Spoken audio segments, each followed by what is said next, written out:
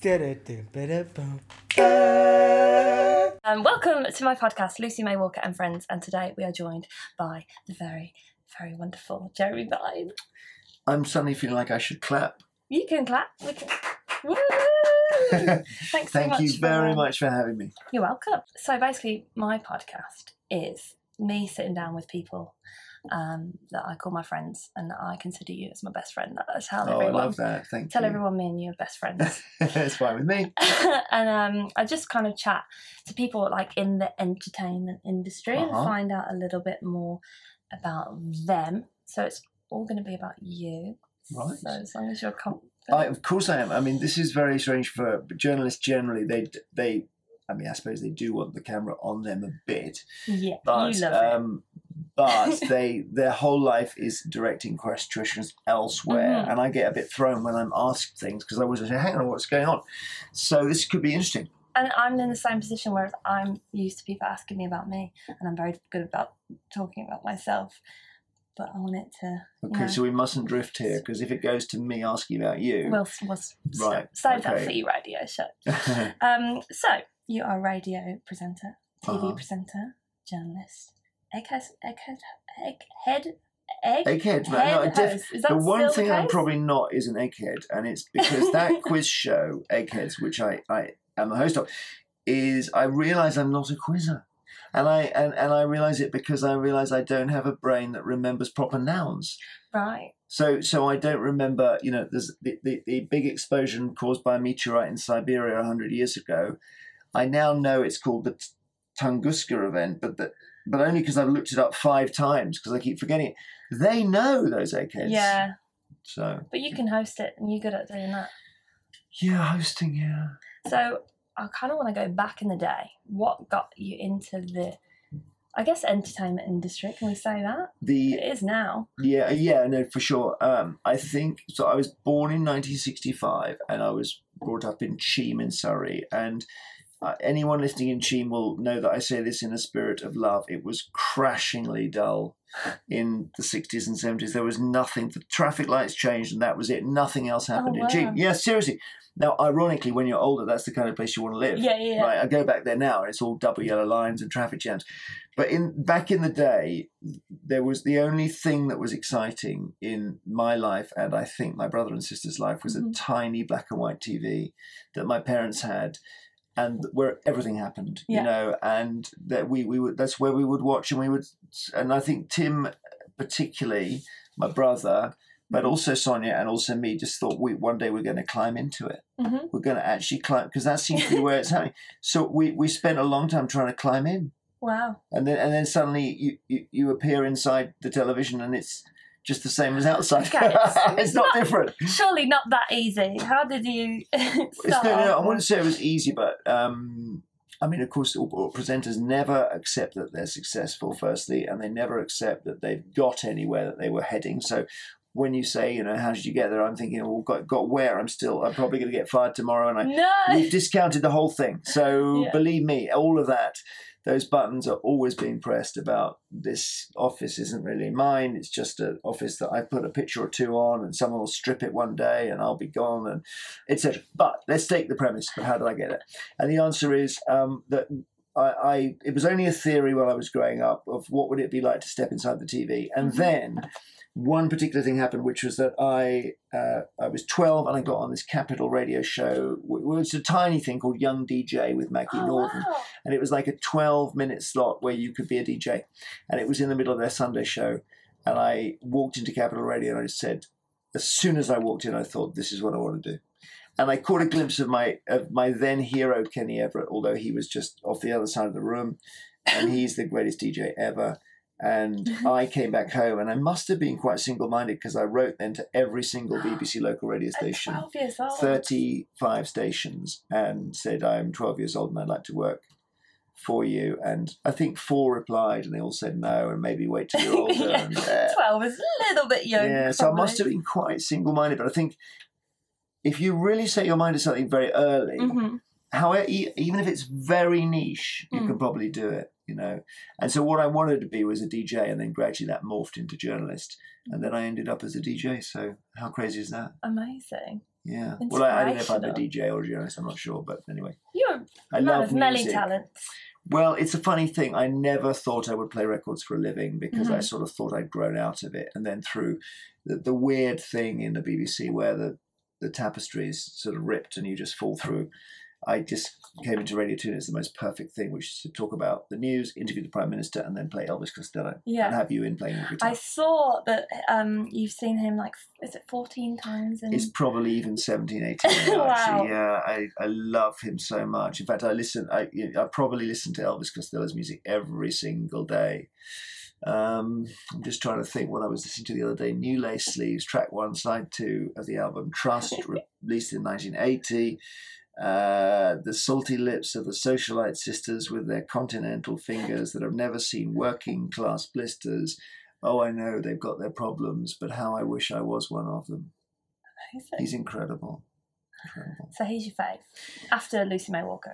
Yes, you first, obviously. Elvis. With Elvis Costello, I think the thing is that, and who would I be to tell you this? I mean, it's you know this because you're a musician, but before you were born, the likes of Elvis Costello and David Bowie are two great examples of artists who released 12 great albums on the trot. And that is never going to be done again. No. Because they weren't on Twitter, they weren't on Parkinson chat shows and so on. They had no distraction. They weren't even in the papers. The papers didn't realise that we, 15-year-olds, were interested in them. Yeah. So they had no distractions. They just were allowed to be artists. They didn't do this today. No, well, I suppose you can't. I mean, you're right. I don't know what I do. Like, I feel like all of my success has all come from social media. That's so interesting. I wouldn't know you if it wasn't for Twitter. True. That's true. It links you in. However, I saw Ed Sheeran because he was part of a Radio 2 thing, and he was playing, and obviously he's uniquely talented. I don't really go with people who don't like him. I think he's amazing, but he was talking about how it is that he's got this whole system with guitars and echo boxes. There's quite a lot of dexterity. Yeah, it's like playing a cathedral organ or something. It's not just about the guitar, it's all kinds of other stuff. And he made this very telling comment, which is that he said it's because I wasn't allowed any computer stuff when I was a kid. And I think he said my parents didn't even have a TV in the house. Wow. So he was dealing, and this slightly takes you back to my childhood, with boredom. And it turns out that boredom is the greatest force for creativity, in a person's life. And so as a parent, I worry that we kind of overschedule our kids and they're busy. Yeah. But space and boredom is what you need. Exactly. What did your parents do when you were My dad was a higher education college lecturer, so it was a place called Nescott. So he was doing civil engineering for people who were doing kind of vocational degrees and stuff. He loved the job. He did it for 35 years. A great story where when he retired, they used to give, if you'd done a lot of years with them, he would you'd get a sort of little plaque which said, "Thank you, Guy Vine, for your fill in the blank 35 years of service." But the funds were tight, and they found one on the shelf which said 25 years of service, so they just gave him that. And he was so low key and so lovely, he would never even complain. He would just say, "Oh, it's great." And what did your mum do? My mum predominantly brought up 3 children. Very well. You're very kind. All her doing. It's a difficult one with my mum because that generation were not expected to work. So she was born in 1939. So she gave her job up when she got engaged. That's the first thing. And then she actually got a job as a receptionist in a doctor's surgery after we'd all left home. And it was a brilliant thing for her. Yeah. But fundamentally, her life was her kids. And so therefore, that we had a lot of time and attention from mum, which is, we were lucky to have. Yeah. I think she's the performer. I don't know. Clearly, there's a performance gene. Because in a sense, I think I'm probably a performer of some sort. Yeah. My brother's on stage as a comedian. My sister's an artist, but also an actress as well, and does comedy and stuff. Has performed at the Edinburgh Fringe. And you're a dancer. A dancer as well. So I always look at my parents because they weren't able to do the things that we could do. Which one of them has the gene? Yeah. And I don't know. Do you know in your family which one? My mum's mum was a classically trained singer, so I assume it's come from that side. But then My dad's not got a bad voice, but I think it's more my mum's side. So that's interesting. Yeah, and I don't really know. I think because my mum could never do what she might have wanted to do, I suspect that deep inside her there's some stagey person, you know. I always wonder what our hidden talents are, because if you're not allowed to explore them, who knows? I could be like a really good javelin thrower, but yeah, you know. But I don't think I am. No one stopped you throwing them, did they? I didn't really have access to them. Did you not? I was given a javelin once at school and threw it, but I didn't throw it far enough. Okay. And then just assume that's not my thing. Who knows what you could have been? No, I always worry about the excessive wear and tear on the shoulder. So I feel like we should mention for the listener who doesn't know how we know each other. Yeah, we should. Do you want to tell the story, or shall I? Well, you tell it from your point of view, because I want to hear it from your point of view. Okay. So I was busking. So I'm a musician, full-time musician, but basically 90% of that is coming from busking, my income. So I busk all around London, and one day I got a tweet. But I didn't even realise this until I don't know, about 2 hours afterwards, and I checked my Twitter and I saw 30 notifications, and I saw that you had tweeted saying that you'd seen this busker. You couldn't even remember my name. I don't think I could. Did I even? You remembered Walker. Walker, but I also remembered that I'd been in Charing Cross Station, which was quite useful. Yeah. Yeah. So I think people must have just Googled busker Walker, and I came up. Fantastic. And then and that's how. I discovered, and I just to say that I thought you were brilliant, and also I don't know if it was the state I was in that day or the rushing or whatever, but it was something. It was just like a beautiful voice of a bird song in a place of concrete. Do you know what I mean? Yeah. It was art, and it was wonderful. And I stopped briefly, and I think I might have caught your eye. Actually, I'm not sure whether there was a moment. Yeah. But there was definitely a moment. And then I was just gone. But I thought I must find out. I was thinking, because I'm fundamentally quite analog, because at 53 I was born in an era where everything was black and white, you know. So I just thought, that's like one of those things, serendipity, you just have to file it. And then I thought, no, if I say Charing Cross Walker, someone will say, oh, I know her. But 30 people did, or 50 or whatever. It's amazing, Well, that moment has led, I'm going to say it's the biggest thing from that has led me on to achieve the biggest things in my musical career. I'm humbled by that, but of course it's all you're doing, crucially. But you must tell me more, because I'm fascinated in that. Well, as you know, you played. Well, I feel like a lot of musicians might have that happen to them, and then they just think, "Oh, that's really cool. Someone tweeted me, and I got a few followers." Whereas I am a bit like you, I think, in the way that if I want something, I will go out and get it. So I didn't just let that moment pass by me, and I contacted you and said, I know you have a Radio 2 show, and I'd love for you to play my music, thinking that you'd be like, oh, that's a nice idea, bless you, but goodbye. And you basically played my song on your show, and then I contacted you again, and then you invited me in, / I invited myself, and you said yes. Not at all. You were great. And did a live. It's a great item, really good.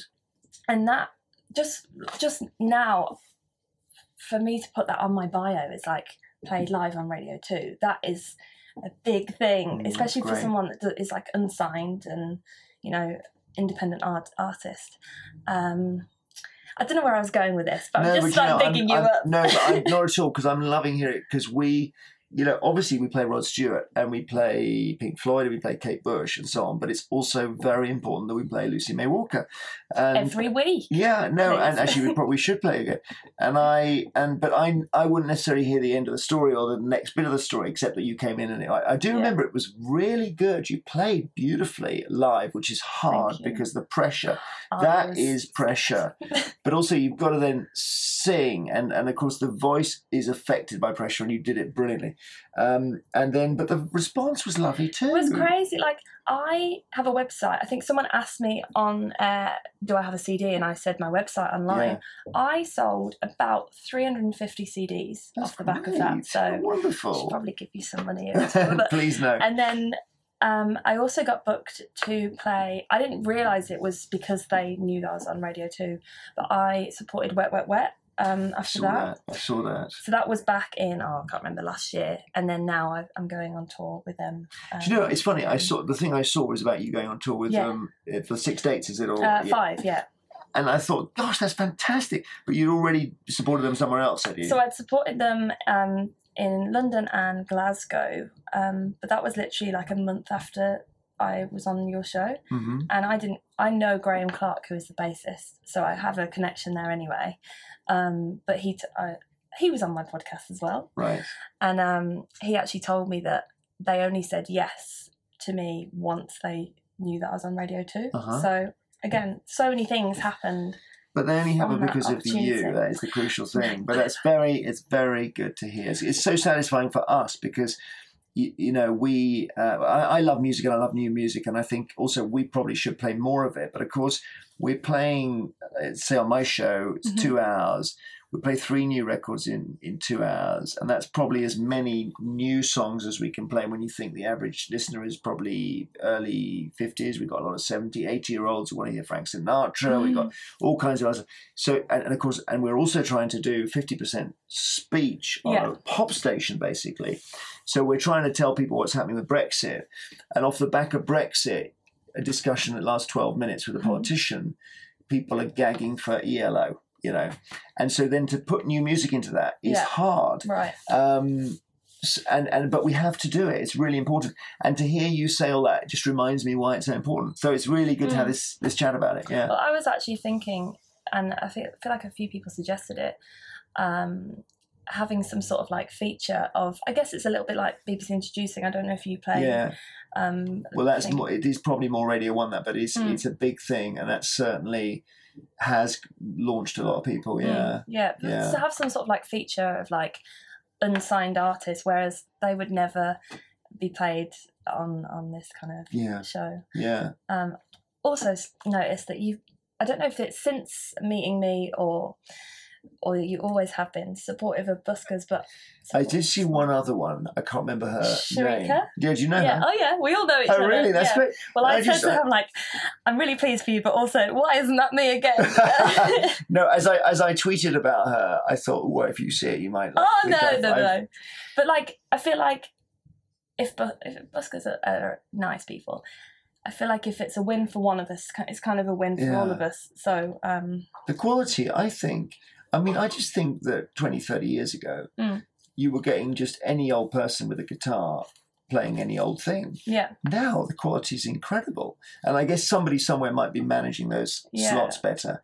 But also you've got such a volume of people in these. I mean, it is a bit of a London thing. You've got terminuses like Victoria, Waterloo, at Charing Cross, where we met, where you must have 100,000 people a day going through. Yeah, you know, it's an audience that you would never get from anything else. Yeah, so I mean that's fantastic, and I mean this near us we've got Oxford Circus, and it's famous crossroads where Oxford Street and Regent Street meet, and they've recently changed the crossing. I don't know if you've seen it, but they make it a diagonal one. Yes, it's quite an unusual thing. So the first year they had this crossing in operation, they did quite a precise measurement of the number of crossings, and it was just over 90 million. Wow! So that might be one person 30 times. Yeah. But even so, that's more people than there are in the country. I mean, that's amazing. Yeah, it's crazy.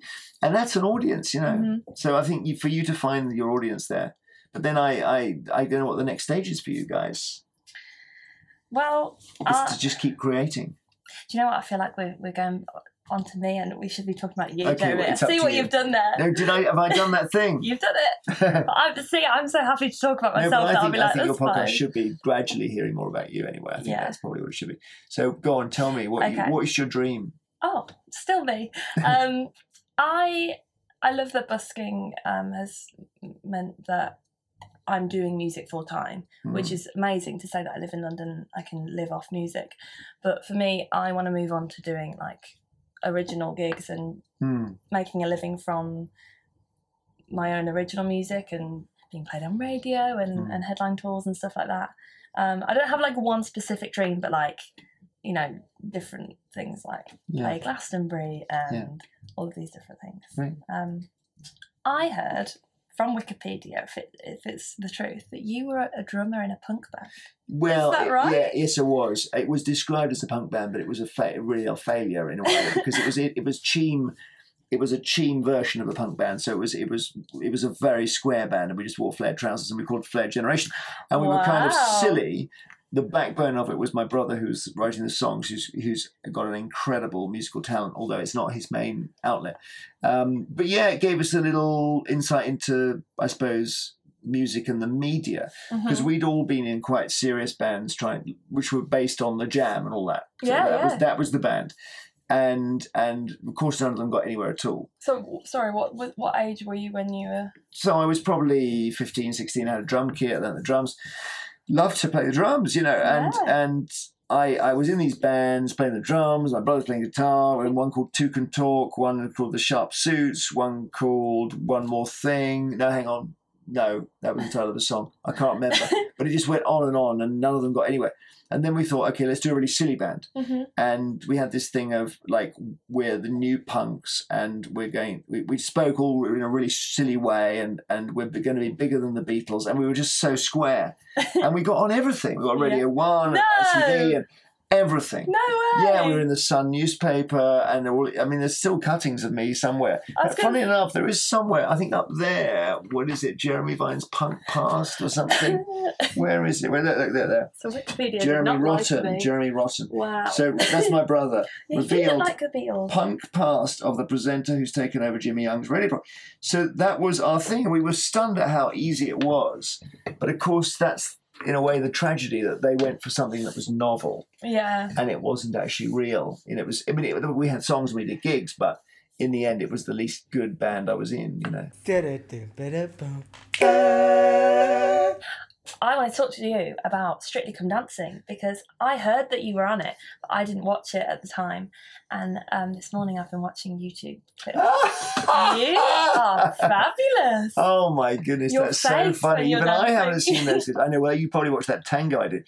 Watched a couple. With the horse, yeah. Well, it's a funny thing. I suppose, I don't even know where to start with Strictly. Ask me something, because it's so big in my mind. And let me just say, it gives you permission to be a child. That's the thing. It's like walking into one of your own dreams, and everything becomes completely unreal. And people, when they come out of it at whatever stage, come out with a massive crashing bump. They find it very hard to handle. You certainly, you are up close and personal with the greatest dancers in the world, let alone the country. I was just actually, funny enough, run into some of them yesterday because they were outside for the one show, and there was Oti Mabuse there and so on, and Karen, who I dance with. And you suddenly, if you're me and you do that bloke thing, I can't dance, and you're really proud you can't dance, you never say that again, because you realise that dancing for some people is more important than life itself. It's how they express themselves. It's like you and your guitar and your voice. And it's art, and all they are about, these pros, is the body and the movement of the body. And so you're watching and you just think, oh my God, I've arrived somewhere in a different time-space continuum. You were great. Well, thank you. You looked like you were having the most fun, and I thought that it was good for you to do that kind of show, because your radio show and TV show, you speak about kind of serious issues, so it shows most a different of the time. side. Yeah, that's true. I'm never quite sure. I think that at some point someone else will do this show and they'll think never listen to it if it's not so you. What is it? What's it all about? And the answer is that the key thing is range. To be able to do very, very, very serious. If they said to me, Jeremy, I'm taking over your show, and what can you tell me? In one sentence, because I haven't got much time, I would say, look, in one sentence, you've got to do very serious stories, and you've got to do very silly stories. And you've got to do them within a heartbeat of each other, with records in between. And there's a lot of switching. And so for Strictly, it was like being released into a world where I never had to worry that we were heading for a serious story in a minute. And it was kind of joyful. And I sort of thought, it's also what the BBC does best, actually. It's this programme, it's the biggest programme in the history of the BBC. It's been bought by 55 countries. On the day I was ejected, 11 million people watched the show, and then a mum sent me a video of her daughter bursting into tears. I know, like this 3-year-old just saying, no, like that. I know, it was amazing. So it was great, and I'm still friends with Miss Clifton, who I admire greatly. So can I say? Would you do any other kind of reality shows, like Bear Grylls or At the moment, it would be difficult because I've got this quite tough routine. I do sometimes think it'd be fun to do the jungle. Actually, I must say, but I think I don't know. I don't, probably not. No, I don't know. Just to see it, because there's a journalist element of all people like me, which is I want to see inside it. And there's only one way to get inside. You know, you can't say, "Can I go and observe it?" You have to be it. You have to be in it. You're gonna have to be in it then. Yeah, but have you ever been asked? Have I done what? Have you been asked to be? No, I haven't. No. I mean, Brother? to be honest, I did ask. I don't know about my bro actually. I did ask. Oh, Big Brother. Big Brother. That's not. I think that's a thing gone anymore. But yeah, I think. But Celebrity Big Brother or something, I don't know. No, probably not. I think once. The nice thing about Strictly is that actually, having said this, I'm gonna now retract it. I was going to say it's benign, but actually, funnily enough, it's basically the jungle without foliage. That's what it is. Because every week, one of the celebs is murdered, you know, and carted out. Yeah. And everyone else pretends not to notice. Yeah. It's like a very bad intense. Agatha Christie. It is. It really is. You know, there were tears. Well, yeah. They really were. I need to see the episode where you got kicked out. Did you cry? No, but I was upset to be sort of out, you know, to end the kind of dance practice with Karen, which was crazy. But then I now look back and I realise she was like thinking, this guy can't even dance a step. No. One of the problems is that, so I can now do a salsa move, right? So I know it's the left foot forward. You can do this. Obviously, that's what you do, right? And it's the hip action and everything. I can do that because the first time I ever did it was when I had to do it 5 days later on the show. Wow. And I couldn't get... Now I've had 3 years practicing in the kitchen. I can do that move. and I wish I'd had the 3 years before the show. That's the thing. Oh, I saw Rylan was trying to get you to do a video of you dancing. Have you sent one back? Yeah, I sent one back. I think he owes me one at the moment. Yeah. So he did one. I did one. He did one. I can't remember how it worked. But then we then had this strange sort of this dance off moment where I think it was maybe Sport Relief and Tess was there and Claudia was there, and then Rylan was, and I did a little bit of a thing. Yeah, but he has got. I think he'll be on Strictly this year.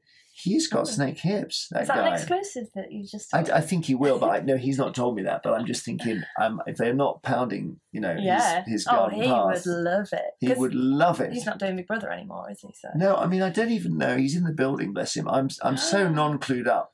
I'm not even sure how he's famous. It's just that he could never be anything else other than famous. Well, you know that he was on The X Factor? I've been told that, but I never saw him doing what he was doing. What was he doing? Singing. And he's singing well, or? No, okay. He's just he had there. Beach blonde long hair. Did he? And he sang, and I remember his like, you know, when you go to judges' houses, and Nicole Scherzinger was his whatever they call mental judge. Whatever. He had long blonde hair. Yeah, beach blonde, and he got through. So he was all right to get to that. And then he. So he didn't have a bad voice. He just didn't. No, but I think they turned him into a bit of a joke. Yes. But I mean, that's obviously worked out pretty well for him. But now. I mean, and his show's great. You know, on Radio 2 is great. So yeah. Who's your favourite? If you can answer this. Of the DJs? Yeah. Oh, man. I like how you say DJs. Yeah, my daughters keep DJ. telling Dad, stop saying DJs. It's ridiculous.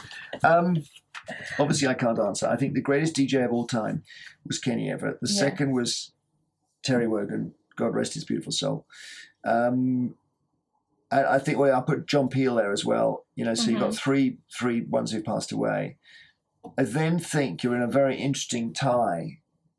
I'm just conscious it's all men I'm saying, and I feel bad now. But you've got definitely Chris Evans. You've got Ken Bruce, Steve Wright. You know, they're massive industry figures. I'm very proud to know the 3 surviving ones there. The fact that Steve Wright's on one side of me and Ken Bruce is on the other is amazing. I go in every day to Ken Bruce. I'm only hinting at the answer to your question. We have a great chat. He always knows what's going on at the BBC and stuff I don't know. He always briefs me during the records. And I think to myself, he's very understated, and you could easily miss his influence. But he's been pretty much live on the radio for 40 years now. Wow. Remarkable. That's every crazy. Day. Yeah. I couldn't do it. But it's so natural for him. If you're looking at a technical broadcaster, a DJ's DJ, somebody his diction, his speed of thought, you'd say Ken Bruce is just unsurpassable. Yeah. When I came to sing on your show, I came really early because I was nervous and very excited, and they let me sit in the, I don't know what you call it, the other Green room. room, Yeah. and watch how the show is like put on. And for people that don't, they're just listening to the show, they just assume, I don't know, that you're just reading off, paper or whatever.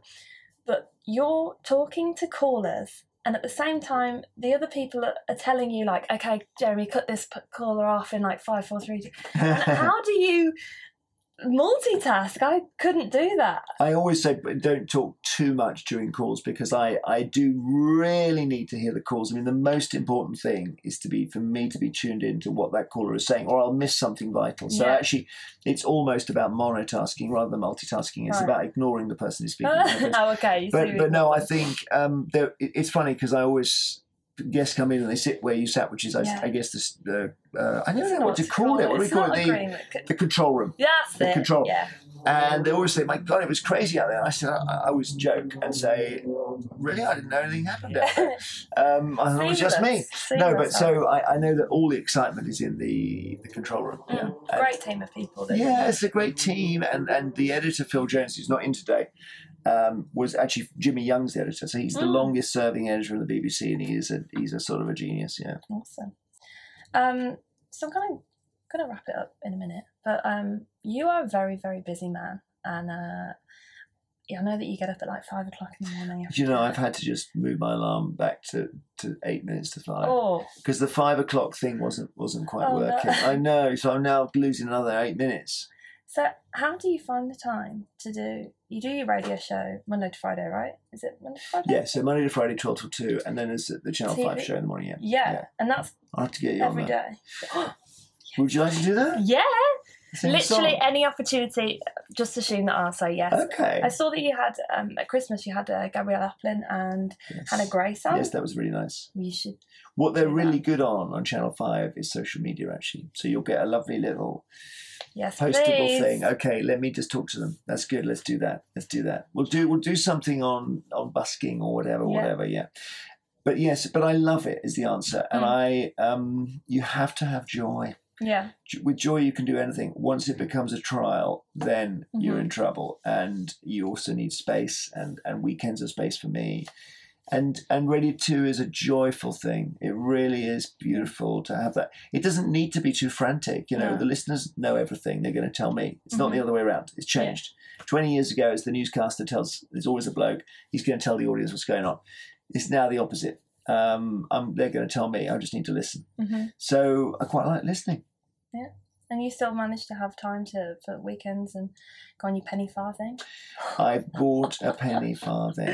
My friend messaged me. I think you retweeted it, actually. My friend messaged me and was like, just in your mate Jeremy Vine on the penny farthing. Oh, seriously? Is that right? She filmed you. And I know. Was that this Liberal Democrats film me or something? I can't remember. Somebody. No, it wasn't. No. It was. She's not one of them. Okay, because somebody said, I think this involves a swear word, but it doesn't matter, does it? Okay, it's fine. You can swear. So I've got a friend in South Africa, and she said she got a text from someone who said, Jeremy Vine's head has just gone past my fucking bedroom window. And my friend passed it on to me and said, I don't know, is this some sort of mispronunciation? I said, no, I've just been out on a penny farthing, so I'm sitting about... I must be about it. 9 feet off the ground, Why the penny farthing? Well, the answer is that I suppose there's always a midlife crisis. Any bloke over the age of 43 is going to be in crisis. So there's that. I hate cars, really. I've just come to realise they're destroying us. They Absolutely. really are. Particularly in cities, I don't see the point at all.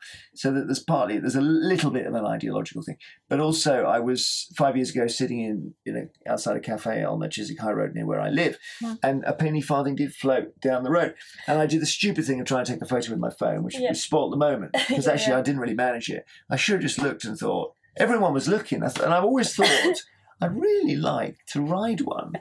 And then there was a quiet afternoon, and I sort of Googled it, and there's a guy in Stockport, I think, or Stockport, called Roger, who sells them. And I think he must be importing them from China or something, I don't know. But anyway, I messaged and said, how big are they? And he said, well, you need the biggest one, and it's 56-inch wheel. Tall. So the wheel is so if I stand here, my collarbone is where the saddle is. So the saddle is there, Yeah. right? How'd you get up on it? Everybody asks that. You climb up the back. There's a little 2 steps on the back. So you go Okay. blump, blump, and then you're on it. So to get it moving, you need to push it, never start uphill. That's crucial. Just for record, I'm not planning on getting any farther, Honestly, unless you'd love it. But it's so, I saw this guy and I had that thing. I was thinking I'd love to do it. And then I actually did it. And Roger, the lovely man from unicycle.com, actually was in London. So he said, look, I'm meeting in London. Bring some bikes down. Why don't I meet you and I'll help you ride one. He helped me. It took an hour of panic and now I can ride it. Amazing.